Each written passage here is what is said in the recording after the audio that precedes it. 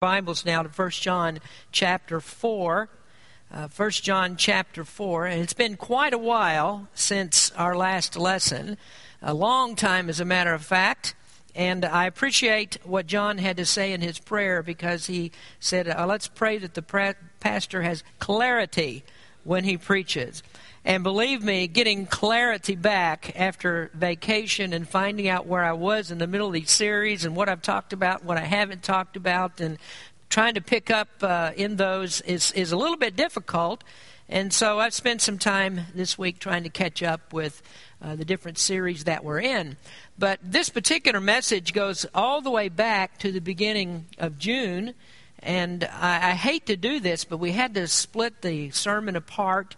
And I wouldn't normally do that, but that's the way the schedule worked out, and I wasn't able to help it.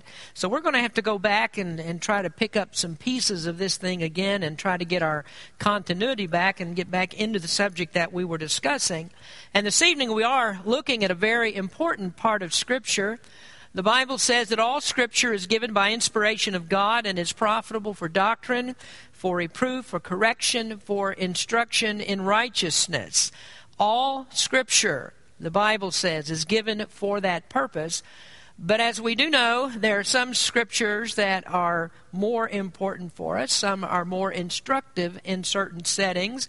And there are Scriptures that we need to know very well, make sure that we always keep them in our mind. And I think that what we have here in 1 John chapter 4 is one of those Scriptures. This is something that we really have to keep closely in mind, because our spiritual health and our ability to serve God depends on this. We need to understand this Scripture.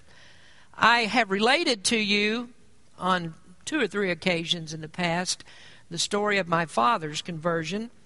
When he was first saved, he was in an area in Kansas where there really wasn't much gospel preaching. There wasn't a lot of good doctrinal preachers that were there. In fact, the first time that he heard the gospel, he was saved. It was when he was 25 years old, and he heard a message that was preached by his cousin, who had also just been saved.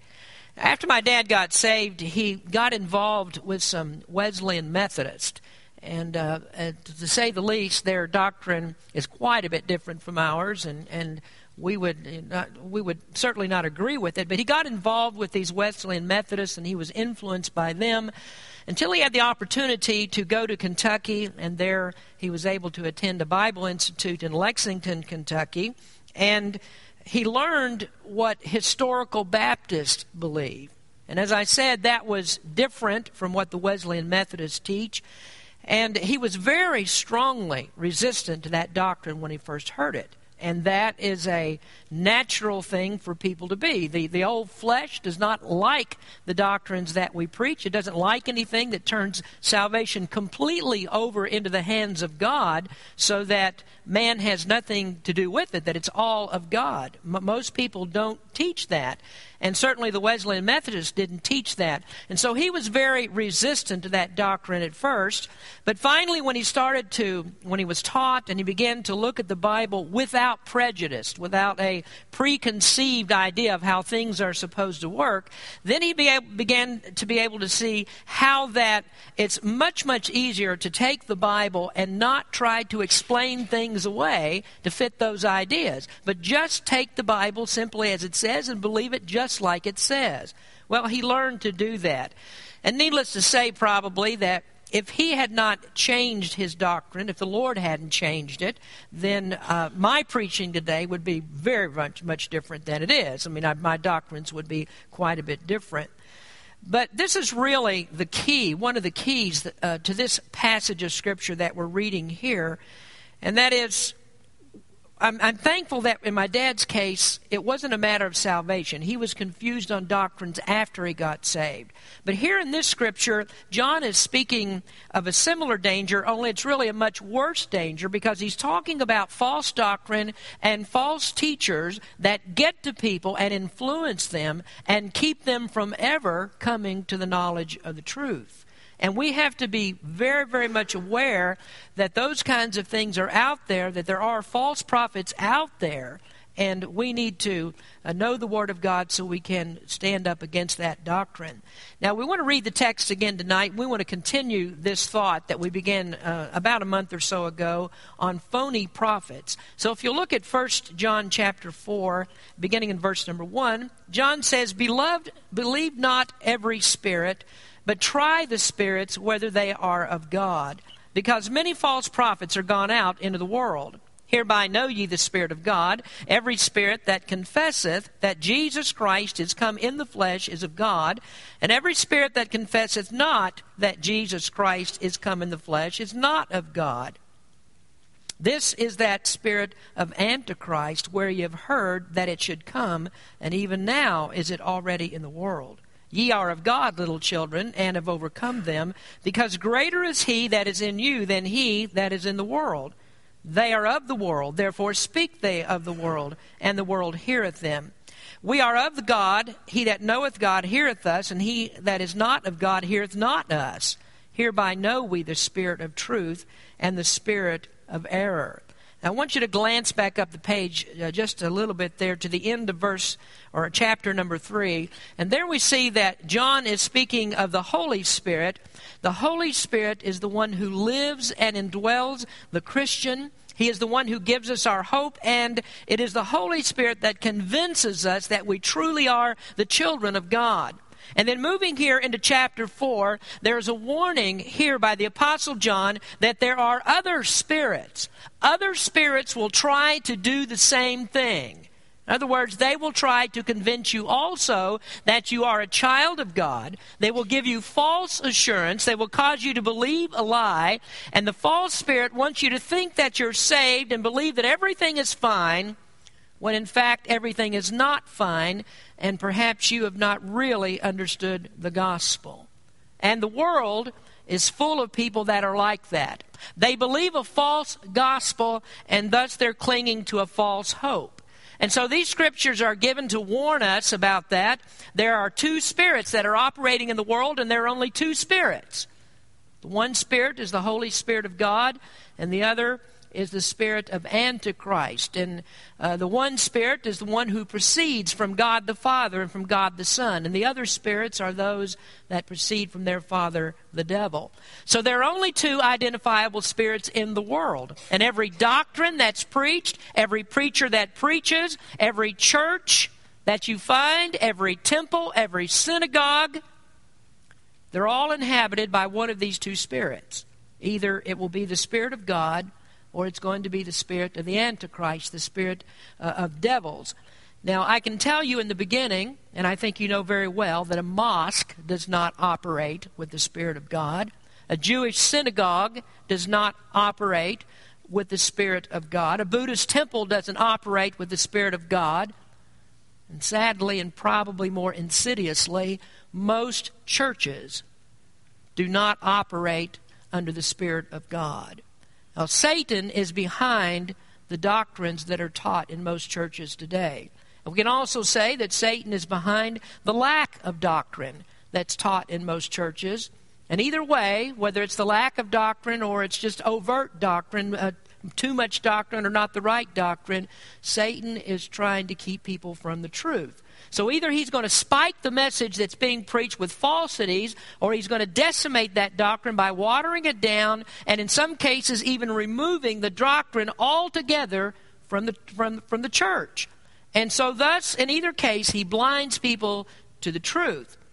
Now, John is not here nearly as concerned as we are sometimes about being nice to those and nice about those that are preaching a false doctrine. And so he wasn't afraid to say that if you hear someone who's preaching a false doctrine, that doctrine comes from the devil. And he wasn't reserved enough, and he wasn't refined enough to say less than what he says in chapter 2, verse number 18, where he says, even now there are many antichrists. Or what he says in verse number 22 of that same chapter, who is a liar, but he that denieth that Jesus is the Christ. Now, most people will bristle when you use that kind of language in a church service. And they'll tell you, well, you're being divisive to the body of Christ. You shouldn't say such things. You're splitting up good Christian brothers and sisters and by saying that someone's not preaching the truth and not just going along with their doctrine. This is kind of the point of what John is saying here, isn't it?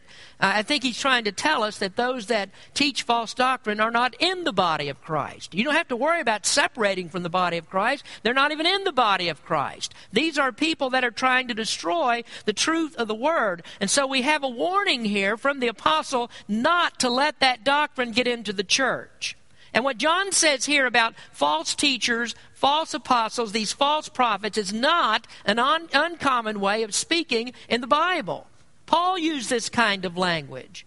Peter, who is that gruff fisherman who said exactly what he was thinking most of the time, he didn't worry about toning it down when it came to false teachers. I want you to go back just a few pages, if you would, there in your Bible to 2 Peter chapter 2.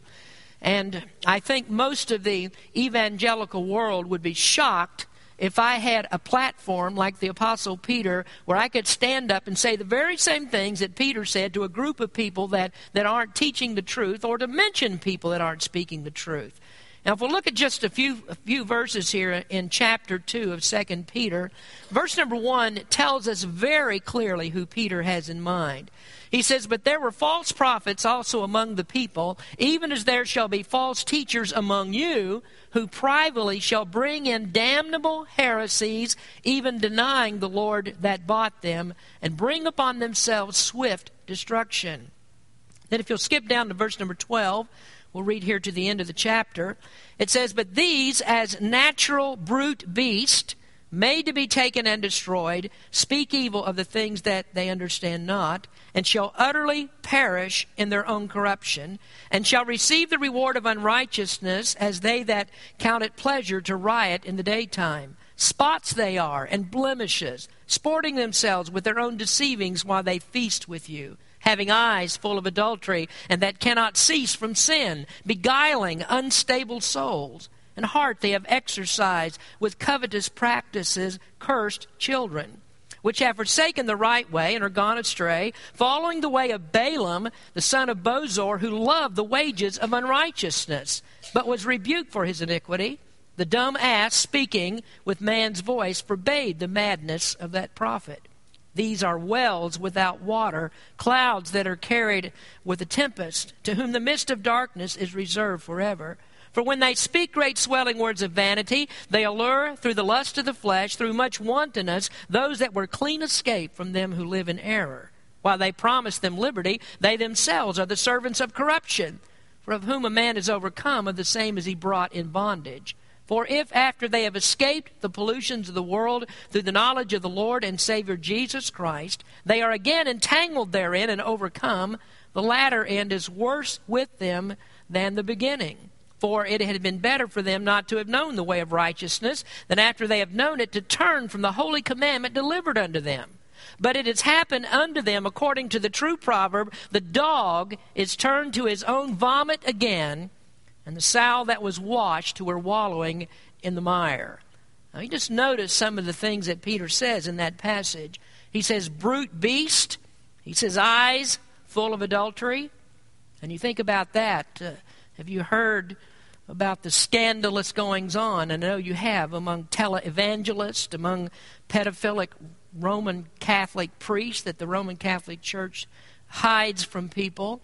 And folks, even some preachers and teachers in Baptist churches, this kind of things goes on where the pastors and the leaders prey on vulnerable people that are in their congregations. Now, it's not my purpose to be a rumor mill in this pulpit, but it's true. I think we know this to be true, that one of the largest fundamental Baptist ministries in the country was led by a man who had an affair, and still people revere him like he was the pope of the entire movement. Now, Paul says this, or rather Peter says it, and I repeat this reverently, but in this case he says the false prophet Balaam about him, he said God used a dumb ass to rebuke his madness. God can speak in any way he wants to speak to call these people down. And Peter calls them servants of corruption. And then he uses this powerfully descriptive proverb at the very end there. He says, the dog is turned to his own vomit again, and the sow which was washed to her wallowing in the mire. I know that people think that that's harsh. You're not going to hear it spoken in pulpits today. But unless you think that kind of language and that kind of attitude was not the temperament of the Lord Jesus Christ, then you need to listen to what he said. Matthew 7, verse 6, give not that which is holy unto the dogs, neither cast ye your pearls before swine, lest they trample them under their feet and turn again and rend you. And then if you wanted to go to the book of Jude, you'll find there that Jude compares false teachers to sodomites. And he says that they are filthy dreamers. He says they're greedy, they're murderers like Cain. And even more that he adds to that. Now you can imagine that I could add or insert the names of many different preachers today and put them into the middle of my message today. I could name a lot of different people. As a matter of fact, I have a lot of names written down here. And I decided at the last moment I'm just not going to read those. I'm not going to read those names. But I'm not afraid to mention people's names. People aren't speaking the truth. I say it. I'll mention their names, but I'm not going to read my list of... No, I'm not going to read it. Not my list of T.D. Jakes and Joel Osteen and Joel Meyer and Benny Hinn and Kenneth Copeland and Pope Benedict XVI and all of those. You're not going to hear me say it tonight, not from the pulpit.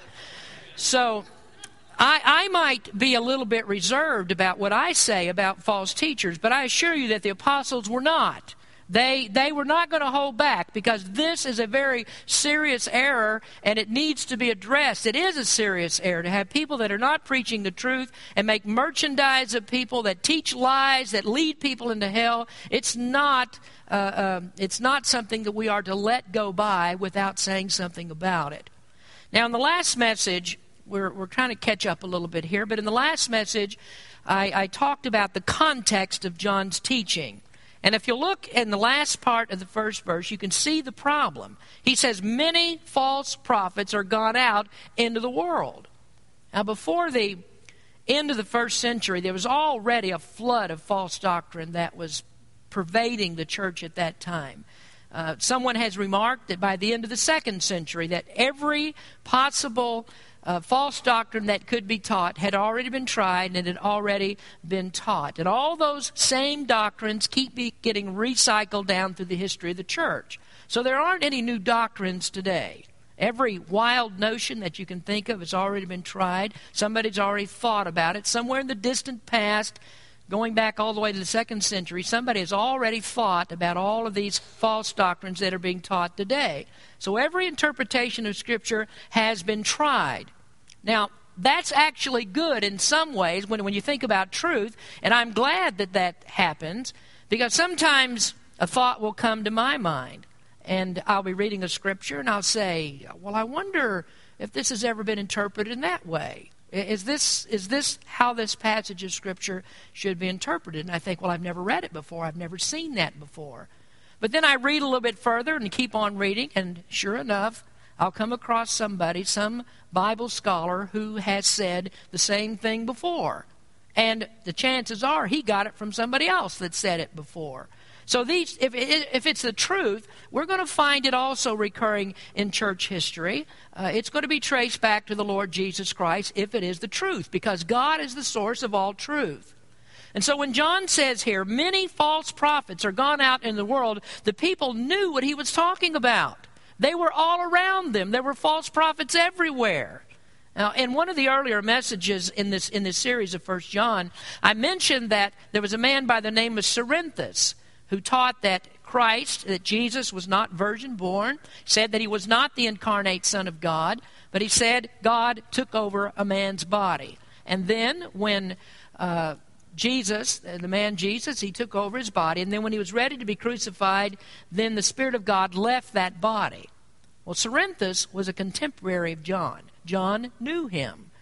Polycarp, who was a disciple of John, related a story in which John went into a public bathhouse in Ephesus, and he was just about ready to step down into the water when he saw that Cerinthus was there. And then John rose up. Polycarp says he fled from the bathhouse before he bathed, and he said, "Let us fly, lest even the bathhouse fall down." because Cerinthus, the enemy of truth, is within. So that is the context in which John is writing this. And just like Christian bookstores today, with television stations, with radio stations, with churches all over our country that are flooded with false teachers, and again, I dare not mention their names, but just like that, the bathhouse in John's day was visited by brute beasts and dogs and hogs. So the Apostle John was surrounded by attacks on deity, by the activity of demons, by the cunning ability of Satan to adapt to any culture in which he's in, to pervert the truth. And so John begins the 4th chapter by saying, "Beloved, believe not every spirit." He says, not every spirit is of God. And we need to heed that warning, because not everything that has the name Christian attached to it is actually Christian. Not every person who says that they're a Christian is a Christian. Not everybody who stands behind a pulpit and preaches from a Bible is a Christian.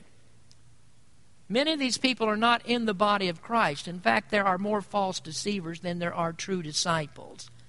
Well, let's go on with this. That's what we talked about in the first message, and I thought it was necessary for us to review, catch up just a little bit to get back on track. We need to see what John's saying in this section. So secondly, and I'm not going to get finished with this point. This sermon goes on. It's got some other parts. But secondly is the content of false teaching. And this is a very broad subject when you're going to talk about the content of false teaching or false teachers. And in order to discover all of it, what you'd have to do is you'd have to study all the false religions there are in the world. And you'd have to discover all the peculiarities and the nuances of all their doctrines. And I appreciate many ministries that dedicate themselves to doing things like that. People that train others to deal with Jehovah's Witnesses and Mormons, and they train people to learn about that doctrine and how to refute it. I like the ministry of men like Richard Bennett and of Bart Brewer before he died.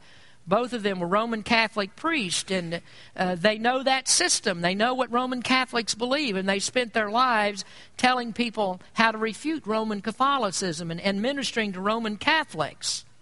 But in order to address all of these things, we would have to be versed in all the nuances of many different religions. But the good news about this is we really don't have to do that. We don't have to know all of the heresies that people teach. All we have to know is the truth of the Word of God. What we have to know is what God actually says. And then when you hear a heresy, you'll know it. And then you'll be able to refute that doctrine. Now, the ministries that deal with training people, as I said, in Roman Catholicism or Mormonism, Jehovah's Witnesses, and so forth, those ministries are good. They already know where the attack is coming from before it comes, and that is a good thing. But there is a sense, and there are some generalities about the content of false teaching that sort of runs across the whole spectrum of all these different groups, especially when you're talking about the cults. In the 2nd and 3rd verses, John says, "Hereby know ye the Spirit of God. Every spirit that confesseth that Jesus Christ is come in the flesh is of God, and every spirit that confesseth not that Jesus Christ is come in the flesh is not of God. And this is that spirit of Antichrist, whereof ye have heard that it should come, and even now is it already in the world." So the test that John proposes to expose a false teacher is the content of the teachings. What is the message that he gives? Now we need to know the Word, and we need to remember what the Word of God says. And here is a key to false teachings, and really a key to the cults themselves. A key to exposing their false doctrine is a word that you need to remember, and it's the word Christology. Christology. And that means the study of the person and the attributes of Christ. What does that person teach about Christ? And anyone who alters the biblical data on the person of Christ, anyone who removes the distinguishing characteristics that make Christ different from all others, is a false prophet. Christology is actually the subject that John started 1 John with. False prophets, especially those that are among the cults, tamper with the person and the work of Christ. Now I want to give you tonight just some subheadings here under Christology. Now, there are many, many different things that we could talk about, but we'll just briefly mention some subheadings under Christology. The first one would be the pre-existence of Christ. that Christ existed before his birth. And that's a very important doctrine, extremely important doctrine, because if Christ did not exist before his birth, then it means that there is no doctrine of the Trinity. An essential attribute of God is that he is eternal. And so if Christ did not exist before his birth, then he couldn't be God. See, the doctrine of the Trinity falls if Christ is not the eternal God. Now, the Jehovah's Witnesses and the Mormons know that. And so what they do is they take away this essential part of Jesus Christ, and they will say things like Jesus was created. Christ was a created being. Or they'll say he is some sort of a lesser God. And the JWs are particularly insidious about that by saying that Jehovah is God. They will say that, but they won't tell you that Jesus Christ is Jehovah. They'll come to your door and they'll tell you all the wonderful virtues of Jesus Christ. And a Jehovah's Witness will even tell you that we are saved by Jesus Christ. And that sounds pretty good at first, except somebody's lying. Either Jesus is lying or they are lying, because Jesus claimed to be God and they say that he's not God. And so if they're saying then that Jesus saves us, then they're also saying that we're being saved by a liar. And that's because his teachings conflict with theirs. But Jesus did claim to be eternally existent. He said that he's one with the Father. And that meant that he was one, he is one in essence. And it means more than just saying, well, I am in agreement with the Father. And that's how they would interpret it. I and my Father one. Well, they're in agreement with one another. Well, Jesus meant much more than that. And there are direct statements in the Bible. And there are indirect statements in the Bible that speak of Christ as God and his eternality as God. Now let me give you some of the direct statements just to sample this.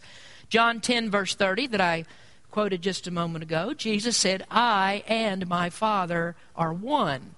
In John 17 verse 5, Jesus said, and now, O Father, glorify thou me with thine own self, with the glory which I had with thee before the world was. And then in John 14, verses 7 through 10, Jesus said, if ye had known me, ye should have known my Father also. And from henceforth ye know him and have seen him. Philip saith unto him, Lord, show us the Father, and it sufficeth us. Jesus saith unto him, have I been so long time with you, and yet hast thou not known me, Philip? He that hath seen me hath seen the Father. And how sayest thou then, show us the Father? Believest thou not that I am in the Father, and the Father in me? The words that I speak unto you, I speak not of myself, but the Father that dwelleth in me, he doeth the works. So those are direct statements from Jesus, that he is the eternally existent God. Paul said it also directly in Philippians 2, verses 5 through 6, and also in Colossians chapter 2, verse number 9. In Philippians 2, he said, let this mind be in you, which was also in Christ Jesus, who being in the form of God, thought it not robbery to be equal with God. In Colossians 2:9, for in him dwelleth all the fullness of the Godhead bodily. Then we have indirect statements that are in the Bible that tell us that Jesus is God and eternally existent. In Luke chapter 5, verses 20 and 21, and when he saw their faith, he said unto him, man, thy sins be forgiven thee. And the scribes and the Pharisees began to reason, saying, who is this which speaketh blasphemies? Who can forgive sins but God alone? Now, they knew very well what Jesus was claiming to be. He claimed to be God. That's why he said, I'm going to forgive your sins. In John 10, verse 32 and 33, Jesus answered them, many good works have I showed you from my Father. For which of these works do ye stone me? Jews answered him, saying, for a good work we stone thee not, but for blasphemy, and because that thou, being a man, makest thyself God.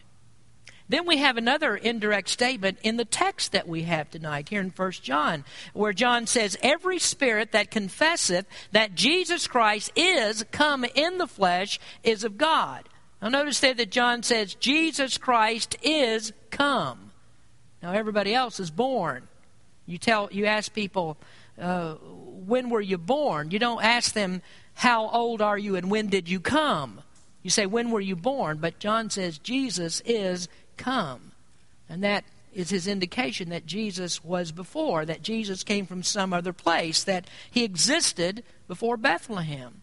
So those are indirect statements, and we have direct statements.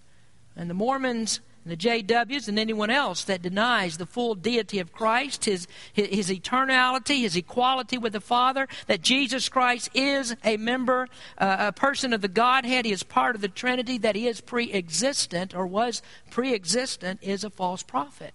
Anybody that denies that.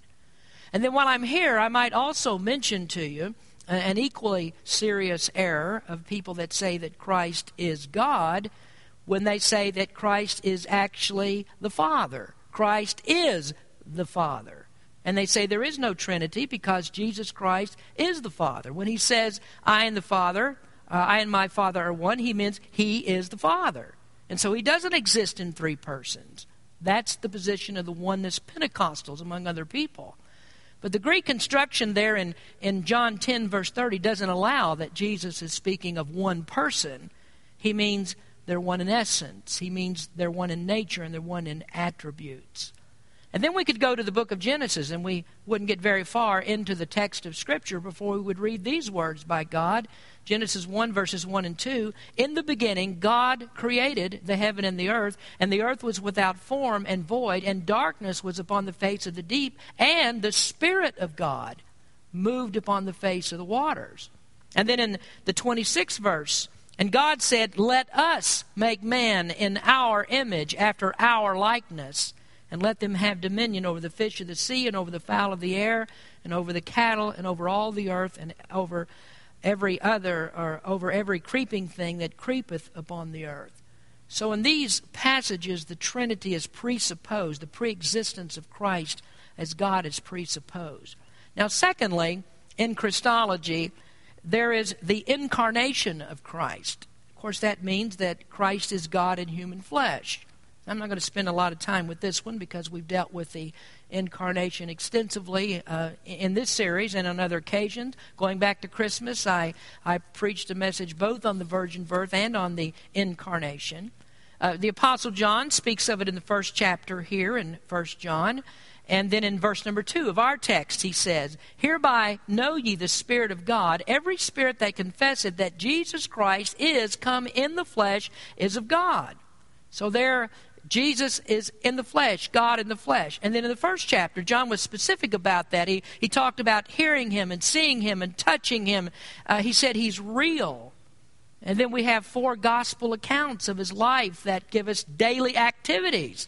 So there's nobody that can be serious about who Jesus is who can deny the incarnation. And so if you clear the first hurdle, that Jesus is God, then you have to understand that he is God in the flesh, because we see it here in the gospel accounts and in many other places. Now, thirdly, in Christology, there is the sinlessness of Christ, that Christ is faultless. Now, all of these things are very important. What a person teaches about Christ, what do they think about his person, his attributes, is important. This is extremely important, the sinlessness of Christ. Well, if we only had the letter of 1 John, and John, of course, here is trying to show us that there are false prophets and the difference in them and how we know that they're false. If we only had 1 John, could we find here the sinlessness of Christ? Well, we could start with the first chapter where John speaks of the incarnation, and he also speaks of the fellowship that Christ has with the Father. And in the 5th verse of the first chapter, he says, this then is the message which we have heard of him and declare unto you, that God is light, and in him is no darkness at all. If we say that we have fellowship with him and walk in darkness, we lie and do not the truth. Now, the 3rd verse says that our fellowship is with the Father and with his Son, Jesus Christ. And that would, of course, imply that the Father and the Son, Jesus Christ, are in fellowship with one another. And the basis for that fellowship, or the fellowship we have with them, is that we walk in the light as he's in the light. Now, light versus darkness is something that we've studied several times in 1 John. The metaphors that Jesus uses to describe righteousness versus sinfulness and describe evil versus good and so on. Light versus darkness. And so if God is light and Christ is God, then what is the conclusion? That Christ is light. And in fact, that's exactly what he said in John 8:12. Then spake Jesus again unto them, saying, I am the light of the world. He that followeth me shall not walk in darkness, but shall have the light of life. Now, there are two important conclusions that come from that verse. Jesus said, I am, and that's the name of Jehovah God. And he said, I am light. And that is the equivalent of saying, I am sinless. And if you follow me, you'll not walk in the darkness. So he identifies himself as God, and the JWs, the Mormons, they miss that, or they simply lie about it. He makes identification with God, and so by default, if he is God, he must be sinless because God is sinless. Well, that's sort of an indirect way of getting to it, to prove that Jesus is sinless, but there's something even greater, more direct than that in 1 John 2, verse 1. He says, My little children, these things write I unto you, that ye sin not. And if any man sin, we have an advocate with the Father, Jesus Christ the righteous. Now there's another contrast, and the contrast there is our sinfulness versus Christ's righteousness. Christ stands as our advocate to God because he's the one that's sinless and we're not. And so he is designated here as Christ the righteous. And that means he's the righteous one. It means he's the only righteous one. And then the second verse adds another dimension to the argument of the righteousness of Christ, because John says, and he is the propitiation for our sins, and not for ours only, but also for the sins of the whole world. So there, John introduces us to the substitutionary atonement for sin. Because Christ is sinless, he's able to satisfy all of the legal requirements of God's justice. And so Christ is our justification. And by now you know very well that when we speak of justification, it's the same thing as saying that Christ's righteousness is imputed to us. His righteousness stands good for our righteousness. He's the one that puts us into right standing with God. Now, I'm going to stop with that. I'm going to suspend our lesson with that, and that's the final thought for tonight. And you can see here by what we've already discussed, that when you start dallying around, messing around with the person and the attributes of Christ, this is not an insignificant matter. And this is why we can't, in any kind of good conscience, stand in front of a congregation and tell anybody that a Jehovah's Witness or a Mormon or anyone else that mixes up, that denies the attributes of Christ, that says that they're Christians and yet they don't believe who Christ is. We can't condone that. We can't call them Christians. That's because they have no doctrines that are anything like what we find in the Scripture concerning Christ. And equally bad, and perhaps more subtle than those groups, is the preaching of those that claim that they are Orthodox Christians. They're in Orthodox Christianity, and yet John says they have doctrines that are of demons. And again, I could tell you who they were, but I won't who they are. I'm not going to mention the names, but there's a whole list of them if you need to know who they are. So John and Paul, Peter, Jesus, none of them were afraid to attack this subject. False prophets are antichrist, they're dogs, they're hogs, they're beasts, they're reprobates concerning the faith. And that might be harsh. People think, well, that's very harsh. But you tell me, what do you call somebody who wants to lead you and your family right into the pit of hell? Think of a good name for them, and then let me know what it is, and I'll preach it next week. What's a good name for somebody like that? Let's pray. Heavenly Father, we thank you that you've brought us into this place tonight. And Lord, such important doctrines that are here. And we could spend hours and hours and hours telling people and explaining how important this is to our faith and how these are doctrines that cannot be laid aside. We cannot put these away. We can't pass over them. We have to stand and proclaim the truth of your words and expose the errors of those who deny these fundamental doctrines of the faith. Bless our people. We thank you, Lord, for their interest in your word. And may we take this word and use it in some way this week to help someone else. In Jesus' name we pray. Amen. Let's please